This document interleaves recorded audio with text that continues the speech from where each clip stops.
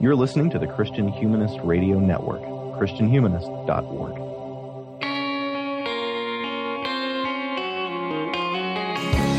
This is the Christian Humanist Podcast, a weekly discussion of theology, philosophy, literature, art, and other things that human beings do well. And now your hosts, David Grubbs, Nathan Gilmour, and Michael Farmer. So the same says, an elephant never forgets, standing in the concrete gate, swaying sad and insane. They walked over the ocean in their dreams, they dreamed awake until the lights grew dim, until the cop cars came. Everybody tells me this is crazy, yes I know it, I'm a man. Thanks for downloading another episode of the Christian Humanist Podcast. This is episode 207, and I'm Nathan Gilmour. I'm an associate professor of English here at Emmanuel College in Franklin Springs, Georgia. And just to show you that it's the first episode of the semester, I almost got my own college's name wrong there. I am joined online today by Dr. David Grubbs. He is an assistant professor of English at Houston Baptist University. David, why is it that I can get your college right and not mine? Oh, we'd have to page Dr. Freud on that one. I certainly don't have any answers. I'm just glad that it's not me hosting today.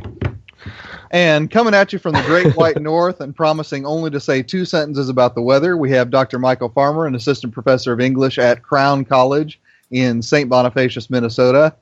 Michael, what's it like in the Great White North? Well, it's weird because we used to record very early in the morning, and it's 10 o'clock right now. I'm not sure the last time I recorded in a fully lit room. Yeah. Well, guys, while I've been on the road, of course, the Christian Humanist Podcast has been on a fairly lengthy break, but the Christian Humanist Radio Network has not slept. What are some of the highlights from the new year and the first week of the Trump era? I think we got to talk about the massive City of Man on J.D. Vance's Hillbilly Elegy, which included... Oh, that was such a good episode. It really was. That made me proud to be part of this network. Mm-hmm. Not that all our other episodes don't, but that one in particular did. Mm. So, listeners, what he's saying is when he thinks about me and regrets starting this thing at all, he listens to City of Man and he says, no, this might be worthwhile. Nice. I want to give a shout out to Coyle and Jordan Poss for their conversation about Roman civil life. I thought that was actually really, really interesting, and I actually plan on assigning it to my students when we get to the Aeneid and they need some kind of sense of what Romanitas means. Very good. Yeah. I haven't listened to it yet, but I know the Christian Feminist Podcast just put out an episode with 2 of their new panelists, including our old friend Christina Bieber-Lake. Oh, cool. Excellent. Well, folks, as you hear, there's lots going on the network. Of course, we announced the drop of all of these episodes on christianhumanist.org, and you can find all of these streams on iTunes. But we're not here to talk about that. We come here to talk about the draft. No, actually, we came here to talk about John Locke. And today's subject matter is going to be his letter concerning toleration from 1689. Michael, I want to jump in with the fact that I had forgotten, honestly, in the years since I read it last, that Locke begins his appeal specifically to the church, not first to the civil government. So for Locke, why is toleration the mark of the true church? And for Locke, what does toleration seem to mean? Well, it mostly seems to mean leaving various Christian sects alone to practice their faith as they see fit. And in fact, at the very beginning, it makes it sound like he's not including anything that's not Christian, although later he does back that off a little bit and at least leave hints that anybody should be allowed to practice whatever faith they want, provided it doesn't conflict with the secular laws of the country. Mm-hmm. Does he mention Jews in particular at one point, or am I thinking of another text? I know he mentions Muslims. I don't remember if he mentions Jews or not. Okay, very good. Carry on. Those of our readers who don't know the history of religious persecution in Europe may be surprised to learn that it would be more surprising for him to mention Jews than to mention Muslims. I'm not sure England had any Jews at the time Locke is writing. come to think of it? It would have been after the Commonwealth, wouldn't it? So, I mean, I know that during the Commonwealth with Cromwell and such, I mean, Jews were welcomed back into England. Okay. Yeah. I just knew they were kind of tossed out, in the early modern era. Mm-hmm. Yeah. And then, sort of suspiciously tolerated as, physicians and moneylenders for a spell. But I do think, and here, I mean, our friends over at the Christian Feminist podcast who were almost certain that I was present in courses when we did this in graduate school are very disappointed in me because I should remember this. The vision Locke puts out is the idea that no church has any kind of political advantage over any other church. No church rules the state, and the magistrate, while he belongs perhaps to a particular sect, doesn't favor any particular sect in a political way. So that is a practical meaning of toleration in this letter. He says, as you said, I esteem toleration to be the chief characteristic mark of the true church, which means he's putting it above doctrine and ritual. Mm-hmm. So if you're the true church, it doesn't matter what you believe. It doesn't matter what. Well, it does matter. It does matter, but not as much as the chief characteristic mark. Mm-hmm. This is a true Enlightenment church, right? Where he's writing in the age of civilized conversation and string quartets, and his vision of what constitutes the new church is that they behave, essentially. It's also built quite openly on relativism, because nobody can agree what orthodoxy and orthopraxis are. He says several times, every church is orthodox to itself. But because that's true, we can recognize true Christians by the way they treat other people. Orthodoxy and orthopraxis end up being, oftentimes, screens for power grabs. So he's almost like proto-Nietzschean in that sense. Mm-hmm. And he says that the genuine Christian will turn all his condemnation inwards. He'll avoid sin, and then he'll allow other people, Christians or otherwise, to follow their consciences. So that's what toleration means, both in the civil context and in the religious context. Am I leaving something out? David, do you hear anything in there that, or do you, I guess, not hear anything in there that you should have heard in there? Well, there are some moves that he makes to ground what he means by toleration as the chief characteristic mark of the true church. He goes on to then describe this behavior in terms of charity, meekness, and goodwill towards mankind. And when he starts using that language, you should start to hear some New Testament chiming in your head. He quotes Jesus saying, "The kings of the Gentiles exercise leadership over them."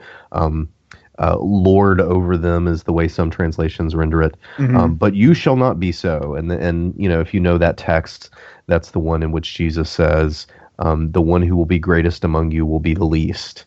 And so that kind of it shows up in John's letters where he talks about the thing that will mark you among people is the way that you love each other. And so he at least makes some kind of attempt to anchor what he's talking about within that kind of discourse. I think we can quibble with how successful he is in that, but yeah. And we will. He does at least make the gesture. Mm-hmm. Yeah, I mean, I agree with Michael. I mean, this is just the picture of the Enlightenment's vision of a church, right? I mean, this is people who turn their condemnation inward. This is something that is, almost exclusively focused on self-improvement. There's not much of a sense that the other people might have a defective notion of self-improvement. Something like you might see in the work of James K.A. Smith or something like that, where there's a genuine counter formation at the heart of the church. But instead, we can basically agree that, there is a standard of good human life towards which they're all striving. So just quit messing with each other and let them self-improve.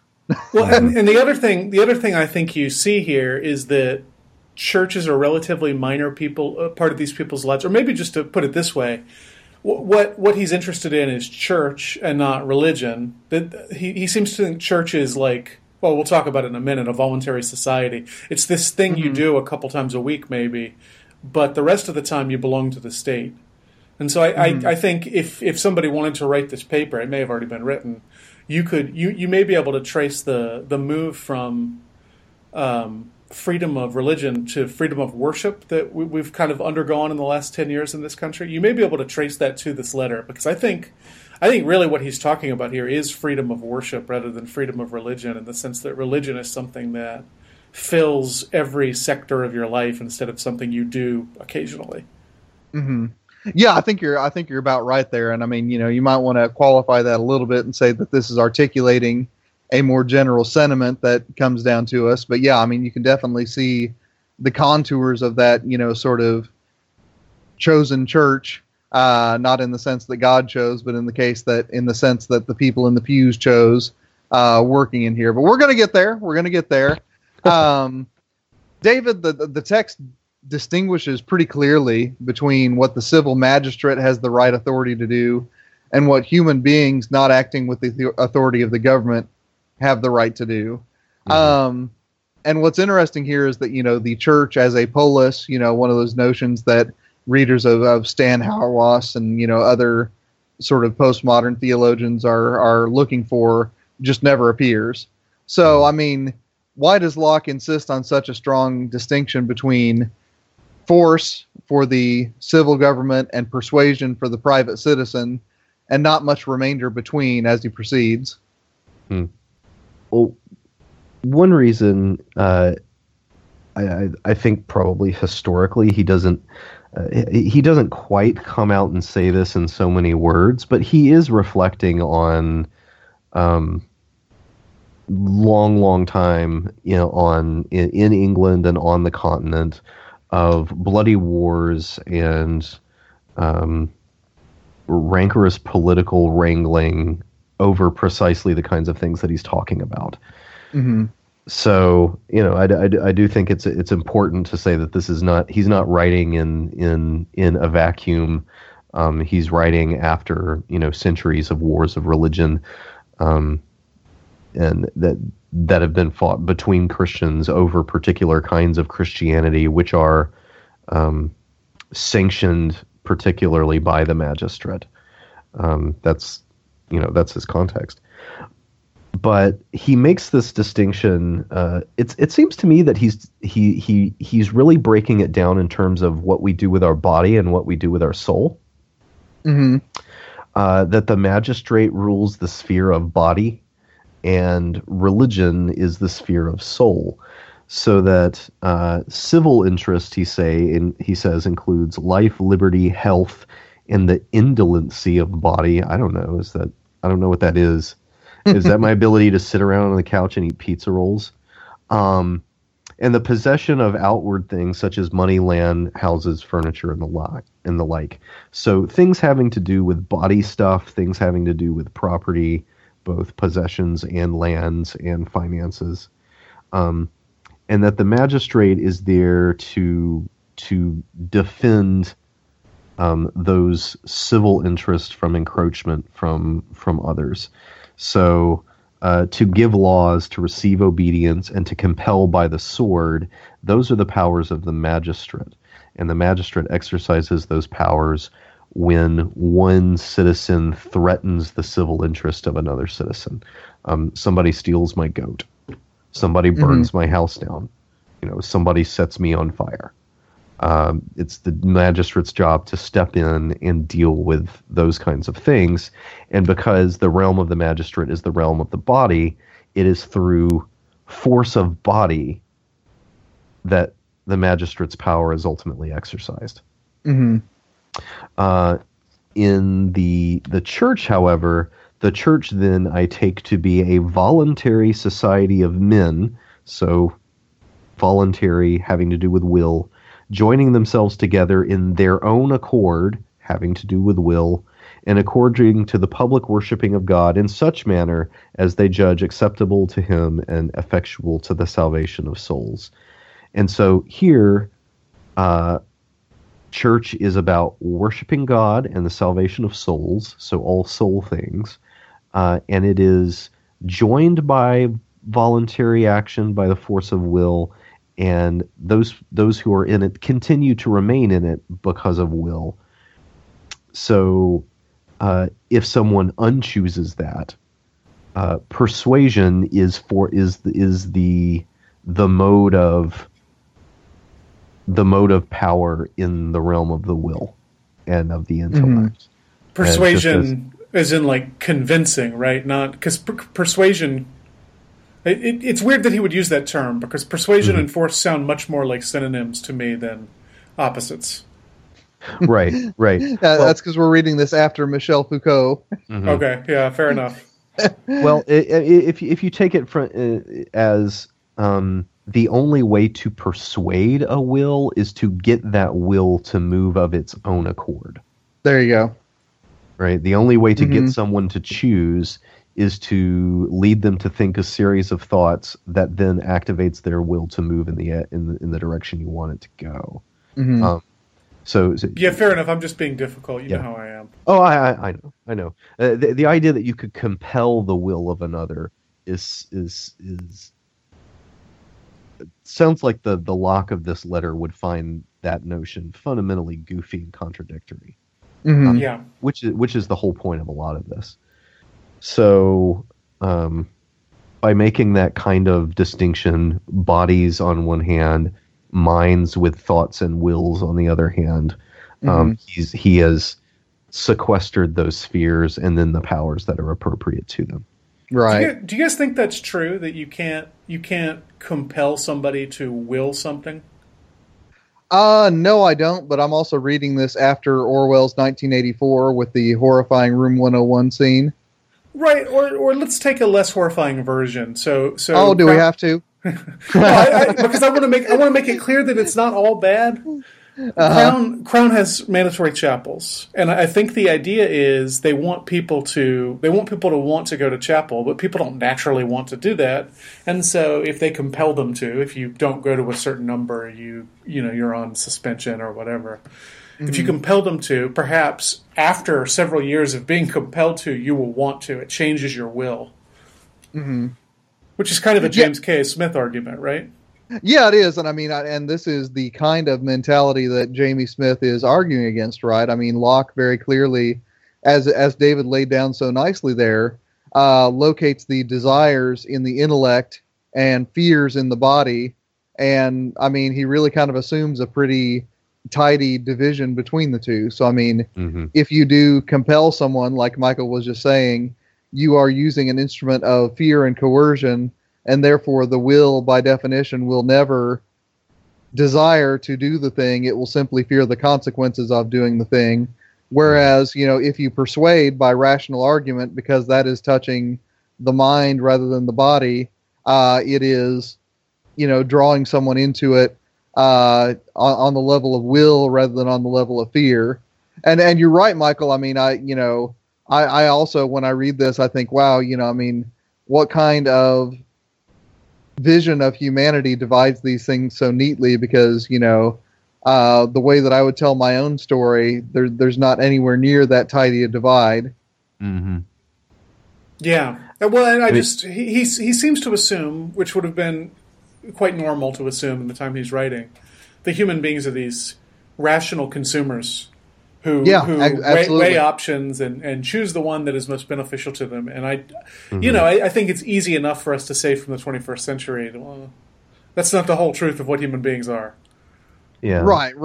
I mean, reading this thing after Marx and Freud is definitely a different text. Well, and after so many years of self-conscious and unconscious manipulation through advertising that we all know is going on, and we all know that they're doing it, and we know the ways that they do it, and yet it still on some level works, even if they do have to kind of sometimes use looping ironies in order to circumvent our knowledge of what they're doing. Yeah, it might work on you, David, but I obey my thirst. I want a Big Mac now. Just saying the word advertising. Yeah, I'm going to have it my way. Well, I mean, one premise that I do want to grant him, which is that direct force, you can't make someone want something by directly forcing them to have it. Right. You know, I have a son who compulsively refuses all food. Like if he doesn't know that food, he won't eat it. Right. I mean, you could put, like, here is chocolate. Like for his first birthday, we put a chocolate cupcake covered with chocolate in front of him. You know, David, sugar's like heroin. You guys should have your children taken away from you. Well, I know. Well, he acted as if we were attempting to poison him. Mm-hmm. He's probably just read the New York Times. Well, clearly. Yeah. So, you know, I mean, we had to basically no, seriously, like get some icing on the tip of a finger, and he's like, and then I get it on his tongue, and his demeanor utterly changes. He's like, oh wait, what? That's you just saw the addiction process begin. That's right. Yes, exactly. Yeah, I'm his pusher man. First one's free. Yes. First one's always free. Oh, shoot. But, you know, I couldn't make him desire that on the inside. Mm-hmm. But once he tasted it, he had plenty of desire on the inside. Mm-hmm. I mean, that's one of the ways in which I think Locke's easy dichotomy doesn't quite work. Yeah. Right. And I want to make it clear that, number one, the kind of compelling you to change your desires doesn't always work. I think we have plenty of seniors who still wouldn't go to chapel if they weren't forced to. Oh, sure. I don't think, for example, that making us pay our taxes makes us want to be more charitable. Although I think there's an argument that says if you're forced to pay taxes, you might become charitable. I don't know that works. Nor do I think it's always moral to do so. Nor would I necessarily trust a secular state to choose the morality toward which I'm being pushed. Mm-hmm. Yeah. I mean, the thought I was having, Michael, I mean, is very much resonating with yours. I mean, I think that there are good reasons to prefer the policies that John Locke prefers without necessarily deferring to his anthropology. I agree with that. In fact, I think his anthropology is fairly dangerous. Mm-hmm. And again, you can tell all three of us are, you know, Alistair McIntyre / Jamie Smith / Sigmund Freud readers. Which I had a hunch would happen when I picked out this text, and my hunch was right. Yeah. I'm just glad it's easier to read than Understanding or Essay Concerning Human Understanding. Oh heavens, yeah. This one just kind of, if you're at all used to 17th century prose, this one does just kind of glide through. It really does, yeah. I mean that's why I picked it for early in the semester, because it would be a relatively easy read. Well, Michael, a lot of go ahead, David. I mean, just for our readers, there's also a lot of redundancy here. In the sense that several times he kind of goes back over the same ground again and again, and so it's not exactly like Essay Concerning Human Understanding. For me, one of the reasons why it was difficult is because he'll kind of make some stabs in a conceptual direction, and then he'll build on that whether you actually got it or not. Well, and the other thing is, as Americans, this is kind of the air you live and breathe. Yes. Yeah. So there's nothing new to learn in some ways. It's just making explicit what has been implicit. Whereas Essay Concerning Human Understanding is a bizarre to us system of metaphysics, much of which contemporary science rejects. So it's really an imaginative leap to read that text as opposed to this one. Right. I mean, I would you guys say it's roughly analogous to the difference between Kant's critiques versus Kant's On Enlightenment? In terms of difficulty? Yeah. Yes. Mm-hmm. Well, to me, it's the difference between Aristotle's metaphysics and Aristotle's Nicomachean ethics. Yeah, there you go. That's a good parallel. That is. Metaphysics are always harder. Yeah. They are. Well, Michael, I want to dwell on one of Toleration's signature phrases, that free and voluntary society that David looked like. We've already kind of hinted at this, but I mean, take a swing at showing us a little bit more explicitly what that phrase's negative might be. What would a church look like that's unfree and involuntary, and why would such a state offend John Locke? That state would have some sort of compulsory membership. So either you would be a member by virtue of who your parents were or by where you were born, or it could be a denomination that evangelizes at the tip of a sword, as almost all Christian denominations did the century before Locke is writing, right? The Catholic Church did it, various Protestant sects do it. So, I mean, that's what he's talking about. He even goes so far as to say that no one's born into a church, which I think quite a few Christians would take issue with. I mean, if you're baptizing infants, guess what? Your children are born into the church. Yeah. Or at least they're entered into it 6 days later or whatever. Yeah, and this is one of the reasons my adult baptizing tradition really loves John Locke. and again, the issue is that he's clearly holding a person's conscience to be inviolable. To force someone to be a member of a church is to force him to act against his conscience, so it breaks the social contract, which is a phrase I don't think we've used yet, but that is certainly relevant here. I think he goes... Yeah, go ahead.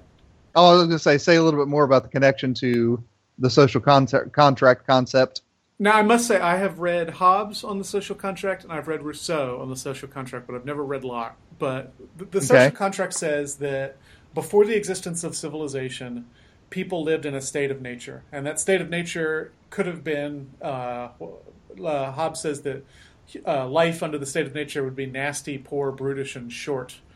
Or it could just be Rousseau, who says, well, it wasn't nasty, poor, brutish, and short, but there's an awful lot of things you couldn't do. You need to come together in order to accomplish certain ends. And once you do so by voluntarily entering into a society whereby you cede certain rights in exchange for certain other rights, natural rights for social rights, I think is Rousseau's phrasing. I can't really remember. So the social contract is very much this voluntary society, frankly. And so, in some ways, Locke is just transporting the social contract into the sphere of religion. Now, that's what makes it so funny to me that he says no one is born into a church, because last I remember, I don't remember signing off on any kind of social contract. I was definitely born into it. It was not a choice for me. So I think already there you start to see the cracks in this whole social contract notion. And again, as I said, this is a very Protestant version of what a church is, because it's all about free choice and rational decision. I see very little in him that suggests that people join churches for any reason other than that they believe in their doctrines. And right. I think people join churches for an awful lot of different reasons that he doesn't really seem to consider. And as I said, it's a very Enlightenment vision of what church is. It's very restricted. Yeah. Again, it suggests that religious life is sequestered into this building, and the rest of the time you belong to the state. So the social contract. Well, we need to say not just Protestant, but a very specific strain of Protestant, because I'm pretty sure Lutherans are going to throw stuff at you if you start saying that, children aren't born into the church. Well, Lutherans are barely Protestant, right? Likewise, an awful lot of Presbyterians are going to throw it to you too, but then they're going to say church does not mean the invisible communion of saved saints, but rather the visible community of God, and and which would include the children. So I mean, it's not quite as neat in all of Protestantism as Locke makes it. And of course, if you believe in election, people not only are born into the church, they were members of the church before they were born. In some mysterious sense, yes. So, Locke's principles here seem overly narrow, and I'm suspicious of the social contract theory anyway. I just can't think of anything better to replace it. Right. Well, and I mean, just to allude back to something that Michael you talked about already, this is a text that emerges to some extent out of the 30 Years' War, out of the, the bloody conflicts between the Protestant princes of the Holy Roman Empire and, the grand ultramontanist forces of Rome, and then the, very powerful French monarchy that, sort of used Catholicism as frankly, as an ideology to solidify French royal power.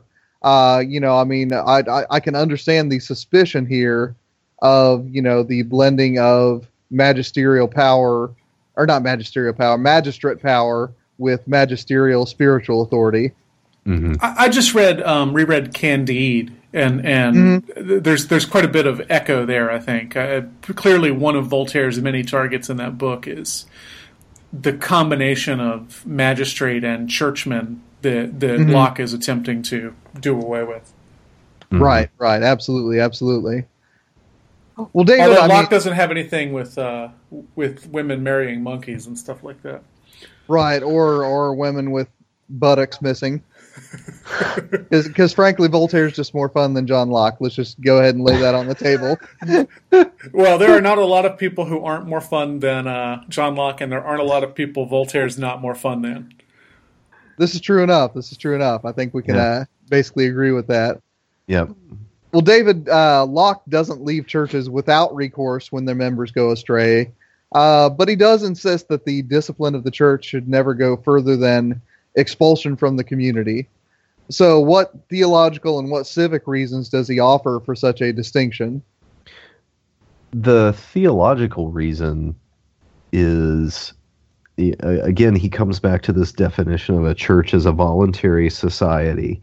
However, this voluntary society, precisely because it is voluntary, has the freedom within itself to determine what its own internal rules for membership are, so to speak. It gets to decide what constitutes a member in good standing of itself.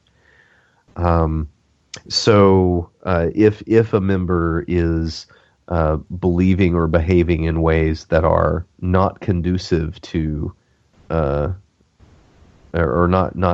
don't comport with that community's vision of what its members are, then it has the right to confront them, to attempt to persuade them otherwise, and then failing a successful persuasion back into the fold, and exclusion from that voluntary society. But that is, again, as far as it can go, because the principle of rational voluntary assent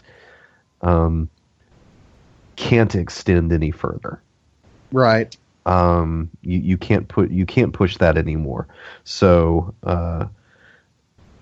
the distinction there with the civic reason is that it doesn't make sense, for example, if you leave my church, that I then take your house. Right. Because unless it's a parsonage.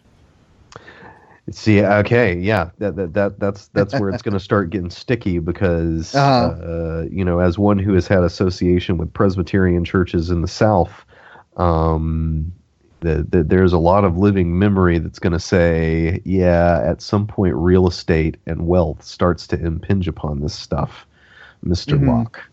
So,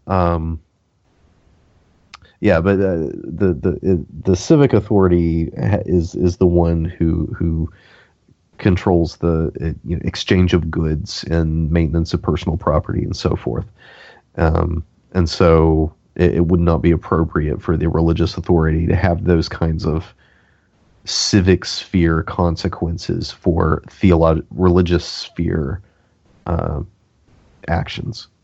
Mm-hmm. I mean, what am I? I mean, he goes into some kinds of details with examples of what kinds of things are worth doing these kinds of things about. But what would we want to anything else that we would need to explain this principle?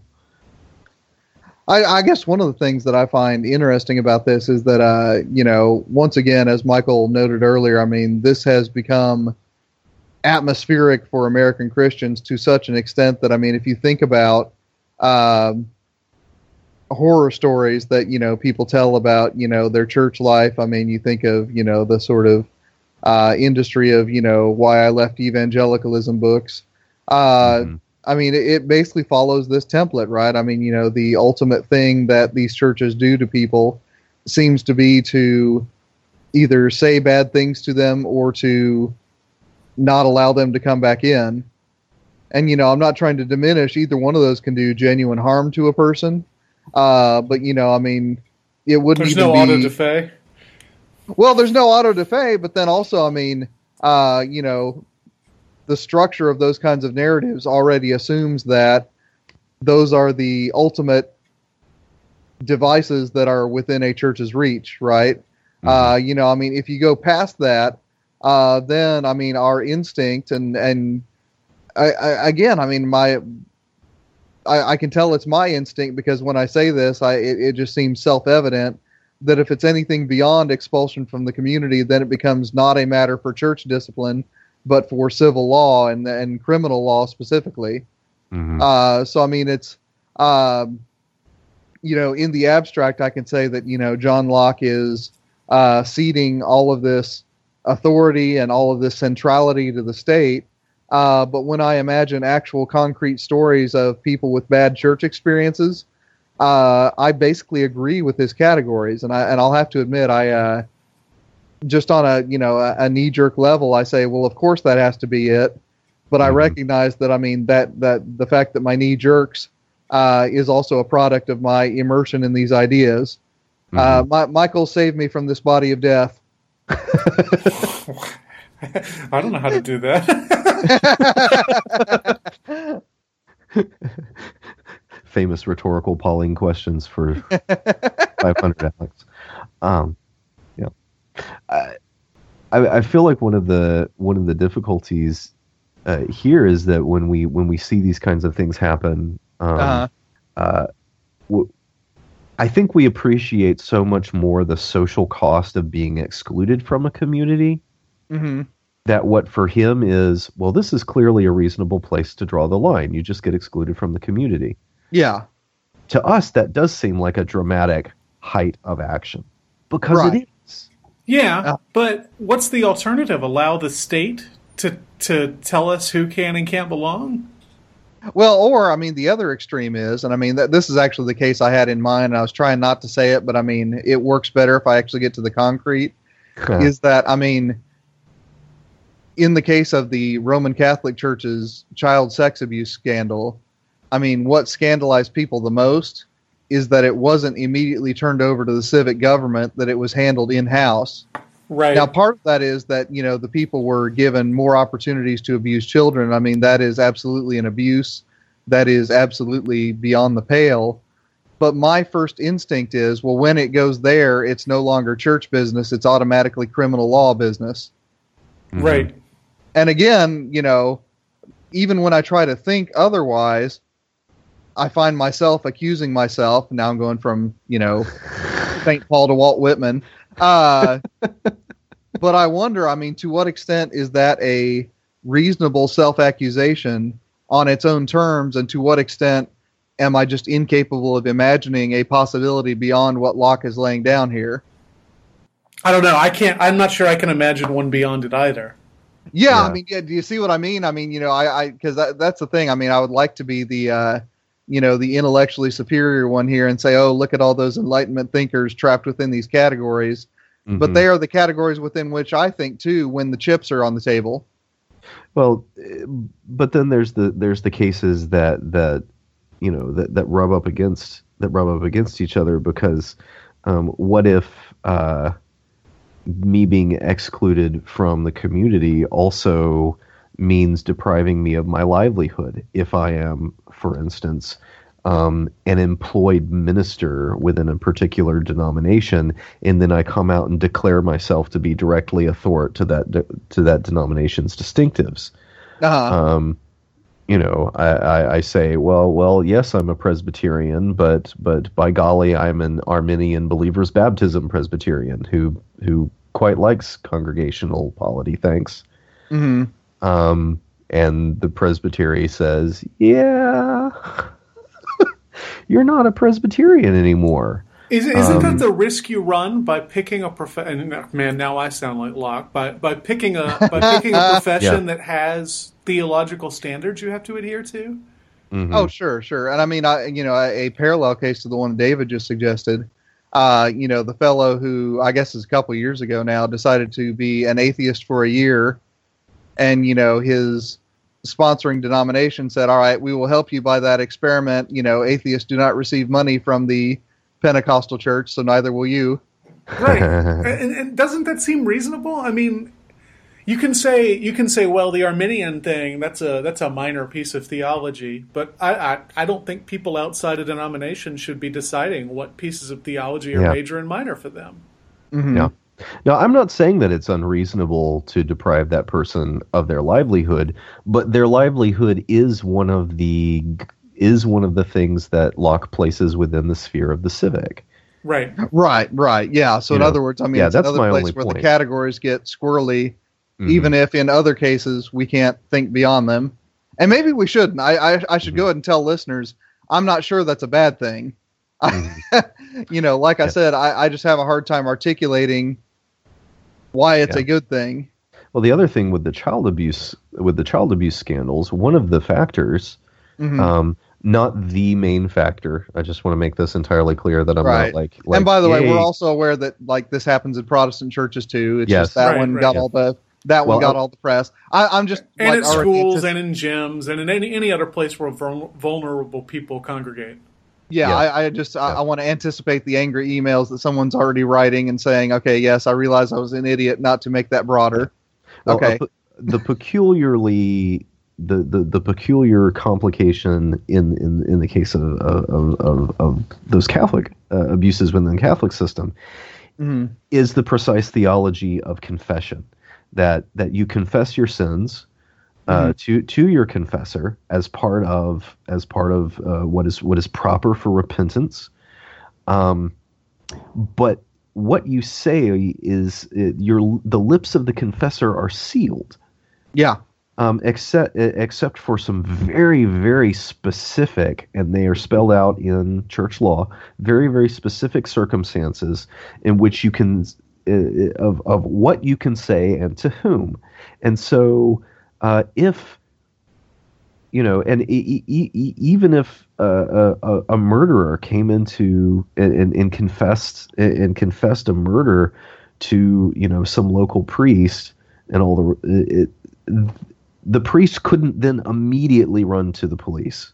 There would at least be some kind of consultation that he would have to do in order for the seal of confession to be waived. So in this case we have the church actually having some kind of dogmatic reasons for distinguishing between what Locke calls sins and crimes. Mm-hmm. And that in that particular church context, that's not necessarily something that in every case a priest can make on his own conscience. Right. Well, and then I think of other cases, and I had a hunch this question would be the one that we'd camp on for a while. As I said, I was at Theology Beer Camp this last week, and I met, Christian and Amy Pyatt from the Homebrewed Culture Cast, and their church has recently declared themselves a sanctuary for refugees and migrants. Mm-hmm. And so, I mean, there is, a local assembly of the faithful, standing potentially in defiance of government edict. And again, that's a case where I want to say, that's precisely what the church should be doing. Even though in the other one, my instinct is to say, no, the church should immediately hand that over to the civil magistrate and get a criminal prosecution going. So, once again, what I'm having trouble with is not, the right and wrong of it, but do I have any kind of standards for adjudicating between those cases that I would approve of a church defying the civil authority and those in which I would say the church should not defy the civil authority? Well, I've got a standard for you. Hit me. The Pyatt's church is open about this. They're making it a theological matter, and they are broadcasting it to everybody, including the government, that they're doing it. So in that case, I would say it falls under the Martin Luther King rules, which is you break an unjust law, and then you accept your punishment for it. Okay, that's good. That's good. On the other hand, the Catholic Church, as far as I know, has not claimed that child molestation is not a bad thing. All of this was happening under cover of darkness. It was secret, and they did their best to keep it a secret from the government and from everybody else. So I would say that's a big difference. The first is a principled stand, and the other is something that they clearly knew was wrong. Okay, that's fair enough. Yeah, no, thank you for helping me think about that, because that was something that was troubling me. And it's interesting. I mean, once you go that direction, I mean, it seems almost as if, the tradition of Henry David Thoreau and Mahatma Gandhi and Martin Luther King are a sort of extension of this logic, so that the state itself becomes secondary to a sort of cosmopolitan moral conscience. Well, and I do think Locke doesn't dwell on this enough, but I think we're edging over into making the observation that the conversation that determines which things fall under the authority of the magistrate and which things fall under the sphere of the church is not a monologue on the part of the magistrate. Right. Which a lot of times I feel like in our culture, the magistrate assumes that it has the authority to monologue about what is its business. But I think Locke would affirm that the church, the magistrate does. I don't see a whole lot in here where the church is going to get a say about what the limits of the state are. Yeah, I think you're right. And maybe they shouldn't. I don't know. Again, I would like my church to have such a say, but I'm not sure that I could say the same of every single religious congregation in the country. Well, I mean, there is still, like you said, Michael, there is the Martin Luther King route, which is we stand athwart this declaration of the magistrate, but we do so publicly and with the willingness to receive the sword if the sword is drawn. And I think you've got to respect that no matter what the issue they're standing up for is. Breaking the law and accepting the punishment like that, that's a brave thing. Well, and using letter from Birmingham jail logic, I mean, you do that in order to rouse the conscience of the population at large, so that a new conversation about what is appropriate for the magistrate is hopefully had, but from the perspective of this kind of Lockean persuasion. And I mean, this is the good thing about living in a representative democracy is the state is not monolithic, at least not yet. Right. Well, I'm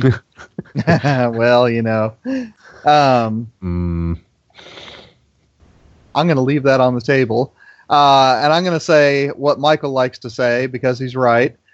Any single text episode that we're going to do is going to leave out some things. So let's go around the horn here, and we'll start with Michael. And highlight a passage or two from the text that also might bear some reflection. I am very interested in the degree to which church-state separation is beneficial to churches and not just to the state, concerning their theological purity. So Locke says, we must acknowledge that the church is for the most part more apt to be influenced by the court than the court by the church. So when you have the church controlling the government, you've actually corrupted the church, and it would be very difficult to not do so, because worldly power is always going to be a temptation. So I thought that was very interesting. David? I'm trying to decide which things to talk about now and which things to talk about at the end. There are kind of two of the same question here at the end of the show. Yeah. I do think that he's got some really interesting discussion about what happens when the magistrate becomes a member of a particular sect, and the borders that are drawn even within the life of a single person within their own spheres. It reminds me of, in some ways, of the king's two bodies notions that you see in early modern political thought. And also Kant's What is Enlightenment, where he talks about the clergyman having to be two people at once. Mm-hmm. Yeah, I think that's interesting. And in a lot of ways, I want to pull in. Is it Hauerwas or is it Brueggemann that is so down on Constantine? Oh, that'd be Hauerwas. Is that Hauerwas? Okay. Yep. Anyway, neither one's a big fan, but Hauerwas has made a career of it. Yeah, I think it would be interesting to kind of look at some of those anti-Constantinian things and see how much of the assumptions that go into that critique are lining up with Locke's notions of where the magistrate's two bodies ought not to intersect. Because there seemed to me to be some overlap there that maybe informs some, as you called them, Anabaptist assumptions of where church and state stop. That other Christian traditions don't necessarily draw the line in the same place. Which can make some of what's going on in Locke. I kept thinking, man, you were making an awful lot of assumptions. You being John Locke or you being Nathan Gilmour? John Locke. Okay. About the nature of... Well, I mean, at one point he says, what is the point of Christianity? Point of Christianity is to find the appropriate mode of worship that will appease the deity and win his favor so that you can have salvation. Yeah, quite a definition. At which point the Lutheran in me catches fire and wants to nail things to doors. So there's just these premises that he starts from, and that one premise is something that he then rules from and says, okay, because this is the purpose of religion, that means all of these other kinds of things. But I mean, Locke's own religious faith was pretty heterodox, wasn't it? Oh goodness, I should know this, but I don't offhand. He denied some major doctrine, and now I can't remember what it is. Was he a Socinian? You're going to have to remind me what Socinianism is, David. I'm sorry. I know the second great rule is never go in it with a Socinian when death is on the line.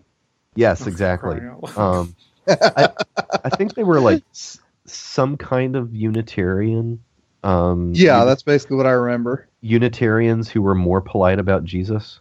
I don't know. And a lot of those Enlightenment guys would fit that description, I think. So. Right. Yeah.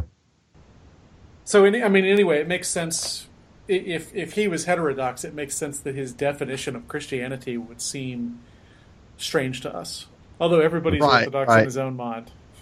Yeah, that's right. I mean, his whole ideas of what the church is and how it's formed and. It would just be so completely weird to centuries and centuries of Christianity. Right. Because ain't nobody up in the mass in the Middle Ages thinking, man, I as a rational adult have come to this particular sect because I was rationally persuaded that it is the most efficacious way to appease the deity. Which character are you doing, Grubbs? I don't know. My accent's vacillating wildly, and I'm offending all of our British listeners. Whatever. Anyways, but medieval congregant is not thinking about, oh wow, all of this is so persuasive. I will voluntarily join this church. Yeah, I mean, right. Yeah. And again, I mean, this is where the Hauerwas, line of questioning comes in. Why do we assume then that we don't get to choose when we are and when we are not a citizen then? Mm-hmm. Well, I mean, that's the problem with the social contract. Mm-hmm. Yeah, who gets to opt out and, I don't know, move to Montana and build a compound? Yeah, precisely. or for that matter, to, opt out by, refusing to take up arms in the next war. Or secede. Mm-hmm. Well, anyway, the passage I was interested in is towards the end of the treatise, and this is one of those arguments that, I think just on a civic level makes a good deal of sense, and I can see how John Locke is in some senses kind of the father of the First Amendment, because he says, there's a counter argument that says that, and I'll quote here, "You will say that assemblies and meetings endanger the public peace and threaten the Commonwealth. I answer, if this be so, why are there daily such numerous meetings in markets and courts of judicature?" So in other words, he goes on to say, yeah, it might be that, if you've got a whole bunch of people who are, loyal to the Pope or loyal to, Islam or, loyal to whatever, that, they're going to be some kind of danger to the Commonwealth. But how much more dangerous would they be if they were meeting in secret because you wouldn't allow them to meet in the open? And, that sort of thing, just strikes me as a very Miltonic in flavor. The best thing to do with a bad idea is to put it in the ring with good ideas and let them pound on each other for a while till one of them breaks. Mm-hmm. And, John Locke, obviously partakes of that same sort of spirit of open inquiry. And, I'm enough of a Miltonist that I kind of dig it. Cool. That makes sense. Well, as you guys said, I think, we haven't just done it with that last question, but we've kind of been doing this the whole episode. But I want to think about this text shelf life. What, if anything, does this text still stand to offer? Since we at the Christian Humanist are about, things that human beings do well. What does it still have to offer in the first month of the Trump administration? David, why don't you hit lead off on this one? Most basically, it has people query their instincts, mm-hmm. Right? At the very least, he's raising topics that need to be thought about before laws are made and triggers are pulled and all the rest of it. Right. So that's important. But also, he's got this one little bit. The text that we have doesn't have pages, dear listeners. So pardon for not being able to give a good citation. Well, there's a bit where he talks about how a group that is out of power is constantly calling for toleration. But as soon as the magistrate is affiliated with that particular sect, mm-hmm. Once the sword is in their hands, they just kind of go crazy and they forget all about that. Hey, toleration. That is stuff. Exactly what I was going to talk about, David. yes, and well, this is not around the horn, so jump in, Michael. Say more things. No, you keep going. I was just saying. Yeah, no, I shall tee it up, but I just kept thinking, wow, all of that feels so familiar. Yeah, both sides of our political system call for tolerance when they're the kind of philosophical minority. Then as soon as they get into power, multiculturalism is no longer a problem. and lest you think I'm just making fun of the Democrats, you're seeing it happen right now with the Republicans. The same people who, when they thought Clinton was going to win, said, well, what we need is pluralism. Maybe not so much anymore. Mm-hmm. Yeah. It's true. Yeah, I think that this text raises some good questions and actually lands in some decent places ethically. Don't coerce certain matters, turn certain things over to the civil government. But, like I've been saying all episode, what troubled me on this reading, and I've read this text a number of times, is the reasoning that I would give for drawing the line where I do. And Michael, I think you helped me think through some of that with the test cases we talked about. But, I think that this thing does continue to have a shelf life. It's not merely a museum piece for reasons that you guys just brought up. But it does, I think, raise more questions than it does answer questions, simply because we are reading this after Orwell and Foucault and so on and so forth. Mm-hmm. Well, at any rate, listeners, we want you to tell us what you think about John Locke. We've provided a link on the Facebook group. There will also be a link on the show notes on ChristianHumanist.org for this thing. Write in and tell us what you think of John Locke about On Toleration, our take on it, all that kind of good stuff. And, you know, in the meantime, you can look forward to our next episode, and Michael's about to tell us what that's all about. Well, because we've run out of general topics, we're going to do another single text episode. And we're going to be talking about Toni Morrison's only short story. I think it's 1983's Recitatif. Mm-hmm. And if I keep mispronouncing it, it's because I was always told that story was pronounced recitative, and I think it's recitatif. Yeah, the second way there is how I was taught to pronounce it, but I might have also been taught wrong. So maybe listeners, you can educate us on that as well. I actually never knew that she never wrote any other short stories. So see, even before we start, this is the one. Even before we start recording, I'm learning stuff. This is great. John Barth wrote his first book of short stories because people never anthologized novels, and I always wondered if Toni Morrison wrote recitative so she could have something in American lit anthologies. I gotcha. I'll be. Well, at any rate, listeners, that's what you have to look forward to next week. In the meantime, you can find us on ChristianHumanist.org. That's where we announce all new episodes from all of our shows on the network. You can also email us at thechristianhumanist@gmail.com. As you know, periodically we do read those on the air and talk back to our listeners. You can also find us on Facebook. And of course, most helpful and most lovely, if you're willing to do it, is a 5-star review on iTunes.